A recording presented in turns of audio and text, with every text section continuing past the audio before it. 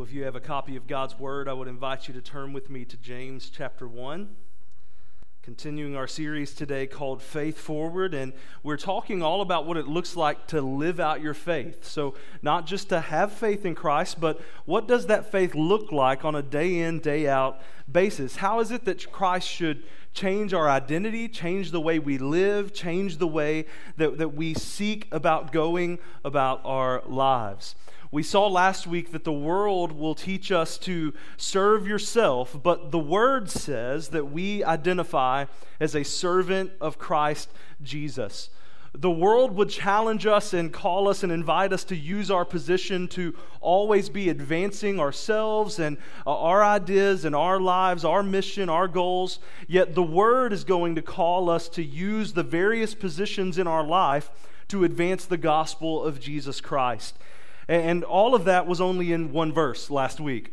But today we go to a few more verses, perhaps one of the most famous passages. James actually has several passages that you could say that about. This is one of the most famous passages, but this might be the one that you think of when you think of the book of James. We're going to spend some time this morning talking about trials. And while this may be a familiar passage to many of you, I've been asking the Lord over the course of the last couple of weeks to make this passage and this truth come alive to you in a fresh and real way, because I believe that this passage and understanding these concepts are among the most important things for a believer in 2023. And the reason I say that is because many people today, as I have conversations with folks inside and outside of the church, people who claim to have once been in the faith, due to trials and hardships in their life, now find themselves what they would identify as agnostic, or maybe even completely against the idea of having faith in Christ. In fact, just a few weeks ago, we were sharing the gospel at Topeka with some people who claimed to be Satan worshipers, self-proclaimed Satan worshipers. Those actually exist, brothers and sisters.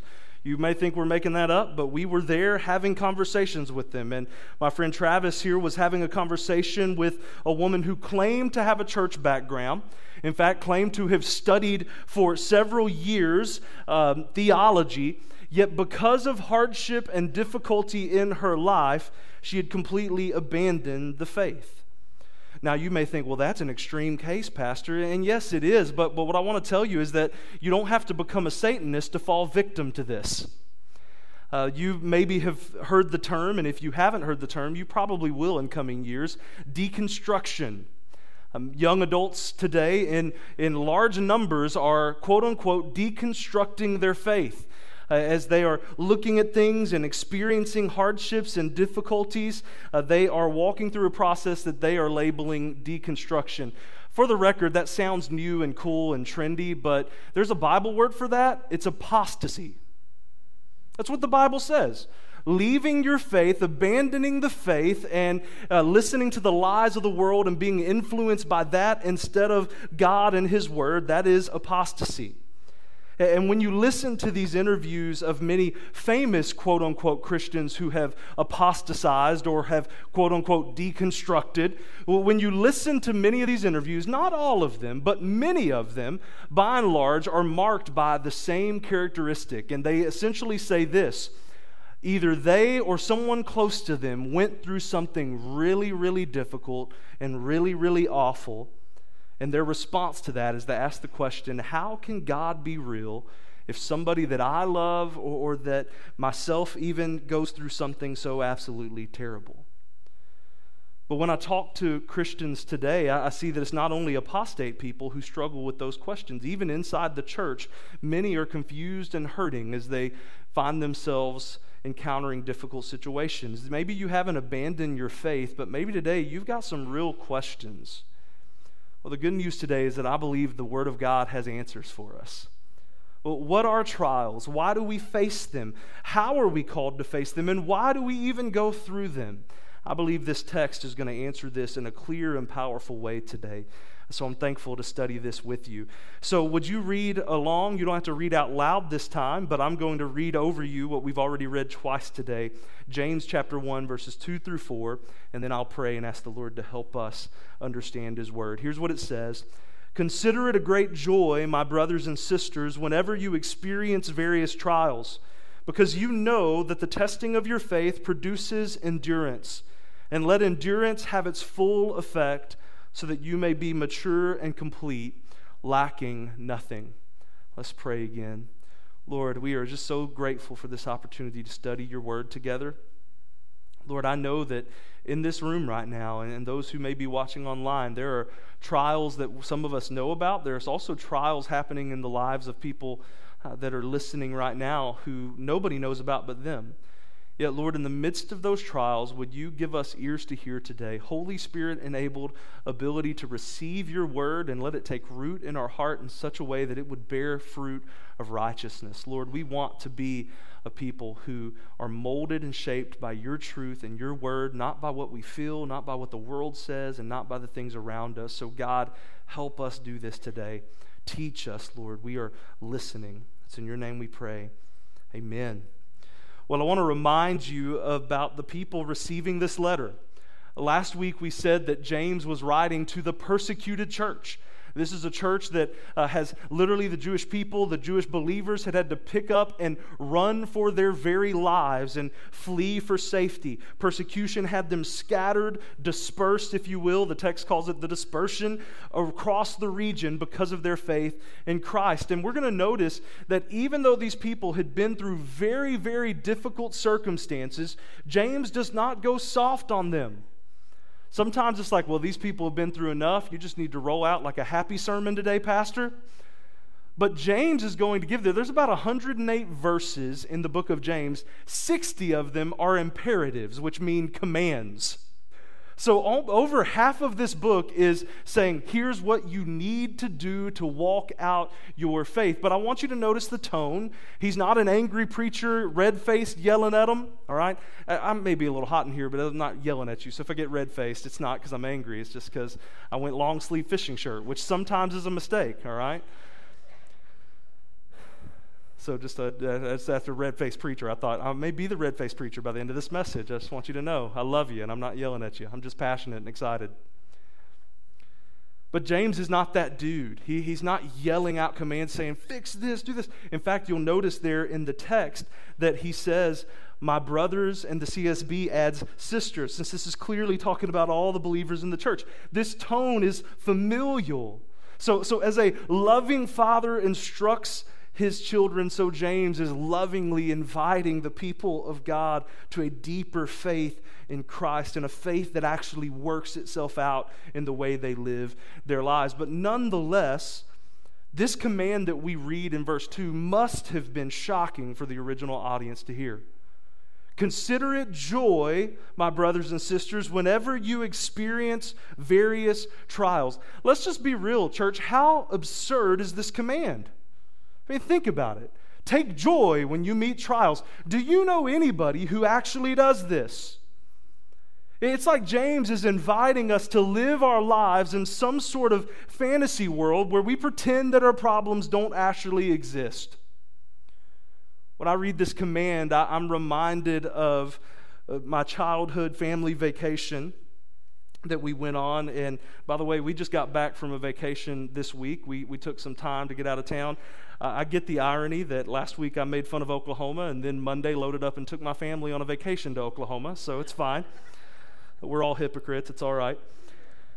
But when I went on a vacation with my family, there were 3 of us boys, and we were probably all under the age of 10. And I remember we went to a theme park. We went to Astro World, right? 6 Flags. It was a big deal for kids. All of our friends had gone. We wanted to go, and my mom had worked so hard to go. I don't know if they had this kind of comp up here, but like if you collected so many Coke cans and all this stuff, you could get in at a cheaper price. Mom had worked hard to get the family to Astro World. And it was hot, it was humid, like Southeast Texas, Houston area hot, gross. And we did not take very long to discover that we are not actually theme park people, all right? Like, just rides weren't something that we enjoyed, and it was, just kind of a lot of lines and a lot of standing around. And did I mention that it was hot and humid? It just wasn't ideal. So at one point, my mother had to go use the restroom, and I will never forget this, and now it is so relatable as I am now a husband and a dad. My dad gathers the three of us up and says, "Boys, you listen to me. Your mom worked hard to get us here. We are going to have fun. Do you understand me?" And of course, the three of us said, "Yes, sir. Much fun, sir. We will." And it ended up being a good day. We found some sort of deal. You walked in and it missed it on you, so we survived. And it's a fun memory now that we like to talk about. But sometimes when we read a command like this, we almost read it with that same tone, don't we? Hey, consider it joy. Like, grin and bear it. When life gives you lemons, make some lemonade and deal with it. That's what this is calling us to do. But I want you to see today that this command is so much deeper than this. And really, to understand the command, we need to understand a little bit about the trials that we end up facing. The word here for trial is actually the same Greek word for testing. If you look at verse 13, it's going to talk about no one being tempted by God. And that word tempted is actually the same Greek word as trial, which can make it a little confusing. But the way this works in the Greek language is that the context determines whether it is a trial or a test or if it is a temptation. So obviously in this text here, it is talking about a trial or a difficulty. And then in a few weeks when we get to verse 13, it's going to be talking about temptation, but it's the same Greek word, and it's talking in this context about the trials or challenges that we face in life. And these couple of verses tell us some things about trials that I think are absolutely powerful and important for us to understand. So let's talk about those together. The first thing we see in the text is that trials are inevitable. Trials are inevitable. James says, whenever you encounter trials. Notice he doesn't say, if by some happenstance you find yourself stumbling into a trial one day. He says, no, when you meet trials. It's not if, it's when you face these trials. The Bible's going to tell us this in multiple places, right? 1 Peter chapter 4 even bluntly says, do not be surprised when you face fiery trials. I think of 2 Timothy 3 that says things are going to go from bad to worse in our world. Do not be surprised when the world hates you. Just a cursory reading of the New Testament should reveal to Christ followers today that we have no reason to have an expectation that we're never going to go through hardship and difficulty in this life. Yet why is it that if we're honest, we're blindsided every time something bad happens? The Bible says, don't be surprised. These are inevitable. There are a couple of reasons that trials are inevitable. First, the reality that you and I live in a broken world marred by sin. Because of sin, God's perfect creation is broken. Romans 8 tells us that creation itself longs for the day when Christ will finish his work of redemption, even in his creation. The world itself longs for things to be made right. The wisdom literature of the Bible tells us that the rain falls on the just and the unjust. And some of you are like, I don't care if they're just or unjust. Lord, send some rain, right? We need some. Hopefully that'll happen this week. But we live in a fallen world. None of us are immune from the consequences of living in this broken and sinful world.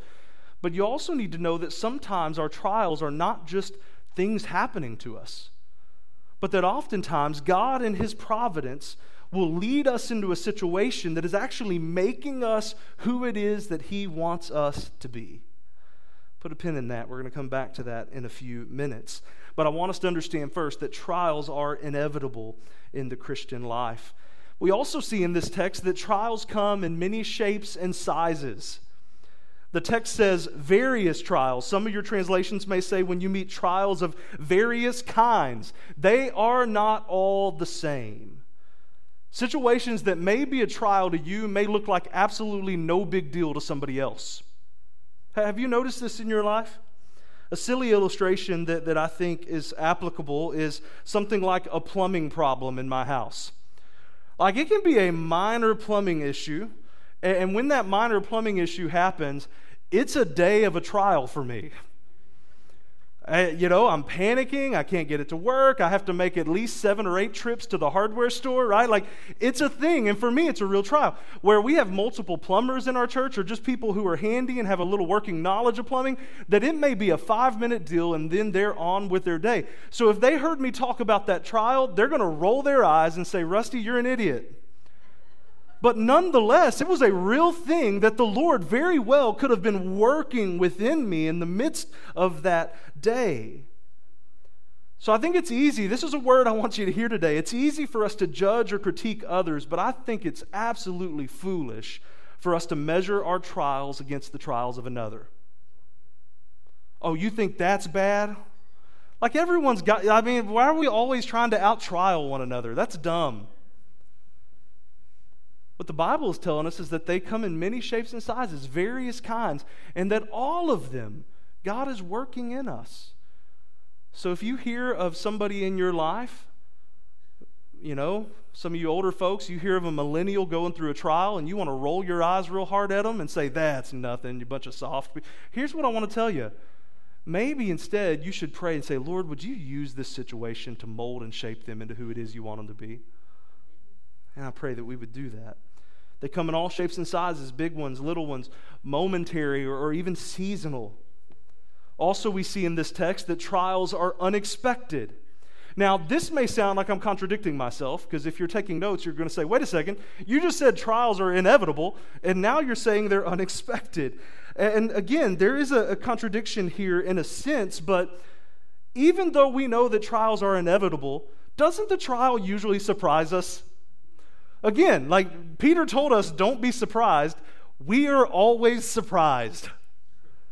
And the text seems to indicate this. The word meet here, or experience in the Christian Standard Bible, is actually the Greek phrase fell into.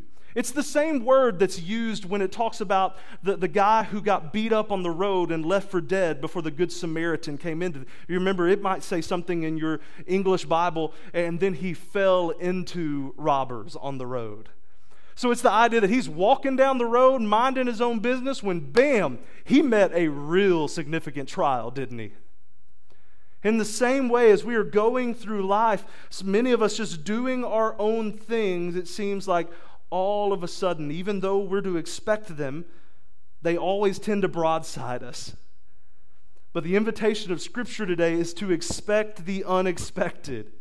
We know that we are inevitably going to fall into trials of various kinds, but the command from God's Word as we look at it today is so unbelievably clear.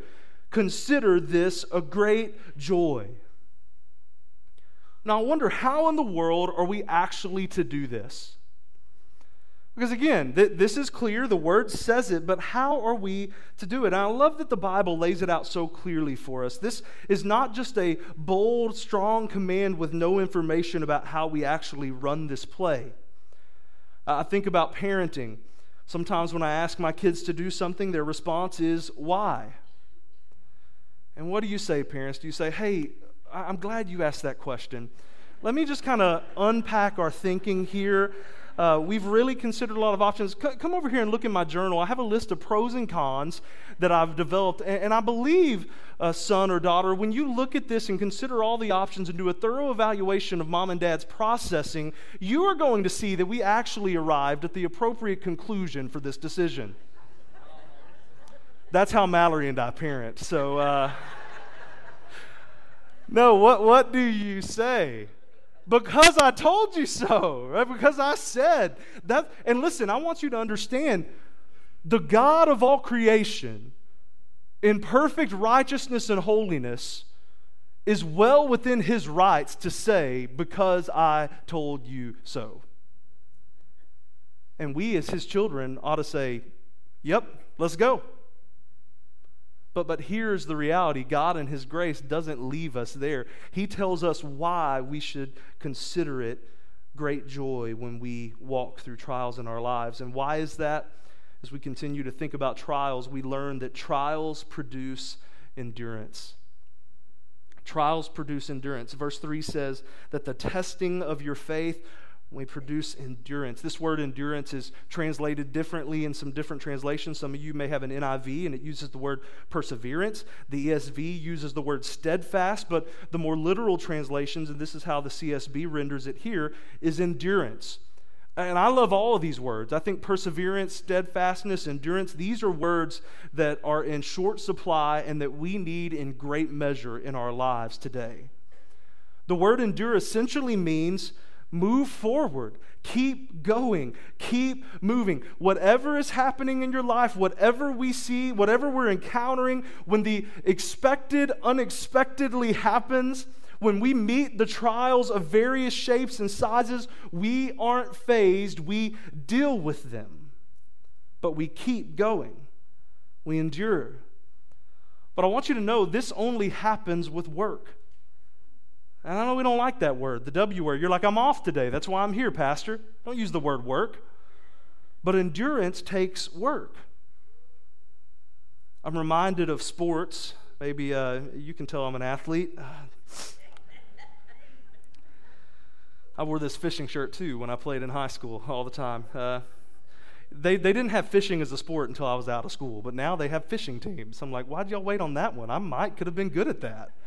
Good at that. I mean, probably not, but it's fine.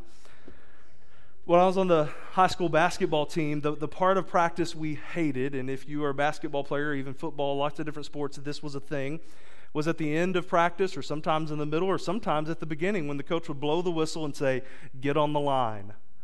And you knew what was coming. You were going to be running and doing sprints, whether you called them horses, suicides, or whatever your coach called them. It was just flat out running as hard as you can until you are absolutely gassed and worn out and can't hardly go. This is the part of the practice that we always did not look forward to. And I remember one game early in the season, we were at a basketball tournament, and one of the leaders on our team, we played a team and had a great game, and we're doing really well, but towards the end, we kind of started to fade and ultimately lost the game. So we go into this locker room, and this leader of our team walks in, and I'll never forget him slamming a locker super hard, and he said this, "We've got to start running more." Now, you need to know that my role on this team was very much staying in my warm-ups, sitting on the bench, probably paying more attention to the cheerleaders than what was happening because there was what I called the Mott buffer zone, and this was basically 30 points behind or ahead. I was going to see some action on the floor, all right? So I didn't have to really it was optional for me to pay attention to the game. So I wasn't a big fan of the idea of running more, but what this leader on our team recognized is that if we don't put in the work, this is going to happen to us all year. When we face difficulty, when the game gets hard, if we are not in shape, if we haven't put in the work, we are not going to be able to keep going. And in a very similar sense, James is inviting us to see trials as the work we put in to endure. So when trials come, we see what it is that we are made of. Where is your faith? Trials have a way of exposing where our faith is. And here's the beautiful but painful thing that trials do. Trials expose our phony faith. Yeah, it's not fun, is it? When we encounter difficulty and we realize that my God was comfort, and comfort just died. Ease has been taken out of my life. Financial security, physical health security that I really was clinging to is no longer viable.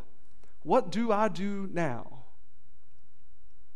And when we face those trials, God is so good to us because in His grace, He's actually allowing our phony faith to be exposed so that we can be invited by Christ to return to the solid rock that will never move even when everything else is. And when we move to the solid rock that is Christ, when the next trial comes, it doesn't mean it's not going to hurt. Doesn't mean that it's not going to be difficult. Doesn't mean that it's not going to be hard, but we can know we are on the solid rock. Trials produce endurance by exposing our faith and ultimately building our faith on the right foundation, and that's Christ. And this is really the promise. And the last thing I want you to note today, the text says it this way: trials lead to maturity in Christ. Trials lead to maturity. Verse 4 says, "And let endurance have its full effect, so that you may be mature and complete, lacking in nothing." Isn't that the goal of following Jesus? Like, I want to be mature in my faith, mature and complete, lacking in nothing. I want the Lord to say that about me. We always talk about when we stand before the Lord, what do we want to hear Him say? Well done, good and faithful servant. Can I tell you what part of that process of being made into that perfect and complete Christ follower is? It's learning to endure. It's learning to walk through the trials. James is telling us that we cannot be mature and complete until the Lord does this work in us, and it takes trials for that work to take place. I think about my early adult years when I was out of the house dealing with adult problems for the first time in my life. I had a cell phone. I'm not that old. Cell phones were a thing, and it wasn't even a bag phone. I could walk around with it. But it wasn't a smartphone, so I couldn't just Google how to fix different situations. So I got to tell you, my saintly mother and father, I absolutely wore them out for a few years. And I know I did, right? Like, I called them constantly. Dad, I've got a flat tire. What do I do? Living 3 hours away. He can't do anything about it. He's like, well, son, put the spare on. Where's the spare? Like, I didn't even know, right? Like, Mom, I failed a test. Well, okay, study harder next time, right? Like, everything was a thing. And I remember calling them, I'm out of money. Right? That's the call you get a lot, right? But a wild thing happened.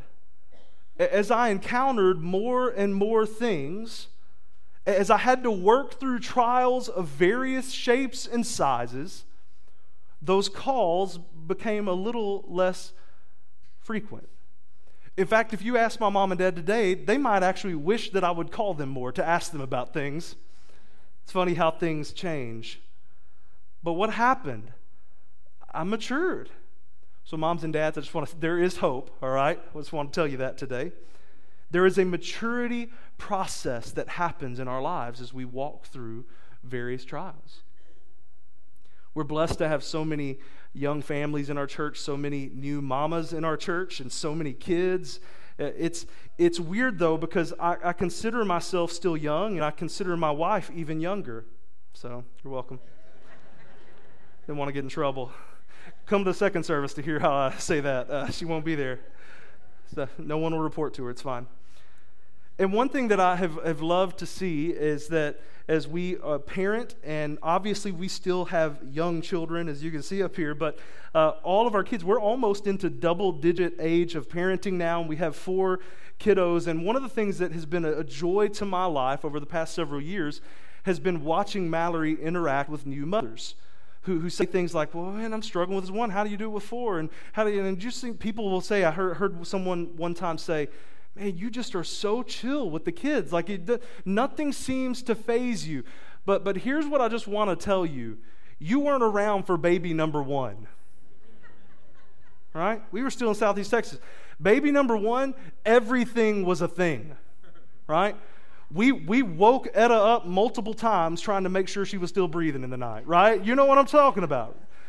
Everything was a major disaster. Everything was a panic situation. We were calling our mamas and our daddies asking what to do. But a crazy thing happens. The Lord's blessed us with 4 of them now. Poor Robert, I think he may be out in Maze Road playing right now. No, he's still there. All right. Right? It just happens over time. It's a process. And through experience, and if you can call raising a child a trial, which I think you probably can, we have learned to endure. We've learned to mature, and maturity happens the same way in our spiritual life. When we walk through life, when we face all of these trials come and trials go, and we work through them. We learn in those moments not to depend on the world, Not to depend on the shaky ground of our own ideas or what mom and dad did or our phony faith, but instead we learn that the only place we can turn that is solid and true and sure is Christ. So our faith in Him grows trial by trial by trial.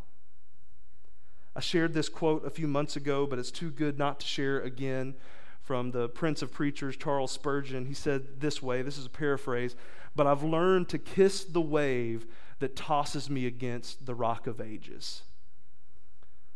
When we go through trials, we can know that that trial is actually throwing us to the only place of security in our lives.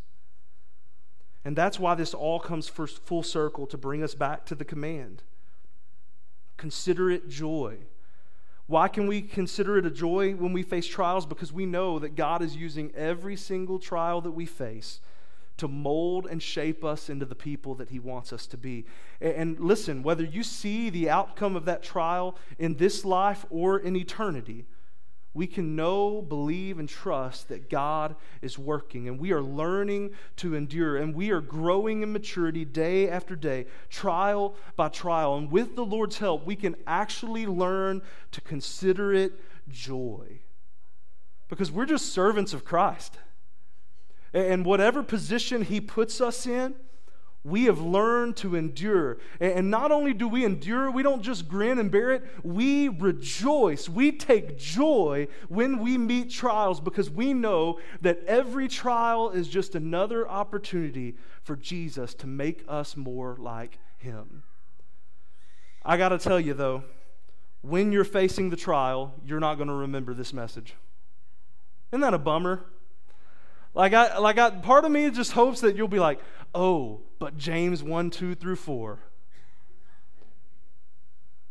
But again, back to the idea of trials always seeming to be unexpected. But can I tell you what I'm praying the Lord will do as we internalize this passage in our heart, as we let this take root in our souls, that there will be a moment as we're going through the fiery trial where we say, oh, but God's doing a work. And it's incomplete right now. I can't see it. I don't even know how it's all going to work out. And again, let me give you the reminder, this sermon is not telling you that there'll be a pretty little bow at it by the end of the movie. You may be in eternity before you see what God's been working out. But you can know that every single step of the way, He has never left you. And that He's using everything you walk through to prepare you for who it is that He wants you to be. And when we stand before the Lord, can I tell you, the greatest trial you will ever face on this earth is only a blip on the radar screen of eternity. Remember your future, Christ follower. And remember, because of that future today, that the Savior who is preparing a place for you is going to walk with you through whatever you face today, all the way to the worst thing that can happen on this earth, which is actually the best thing that can happen to you on this earth. Yea, though I walk through the valley of the shadow of death, I will fear no evil. Why? Because He is with me. Whatever you face, friends, whatever trial comes, He's with you and He's preparing you for glory. Let's pray today. Lord, we love You. We thank You. God, I thank You for truth. Lord, I know that feelings tend to run much of our lives, but I pray that today, by Your grace, You would let Your truth take root in our hearts and our souls in such a way that when we do experience trials, when we do face difficulties, that we will remember the truth. And Lord, grief is okay. Pain and sorrow, they're okay, Lord. We're not called to fake it, but Lord, even in the midst of real trials and real difficulties, I pray that by Your grace, Lord, You would help us to find joy in the fact that You are with us and that You are constantly molding and shaping us into who it is You desire us to be. Oh, so Lord, give us that joy. And Lord, we thank You that You're at work in our lives, and that trials can even be evidence of the fact that You are at work in our lives. So may we be reminded of that and live in the confidence that You're with us and that You're working.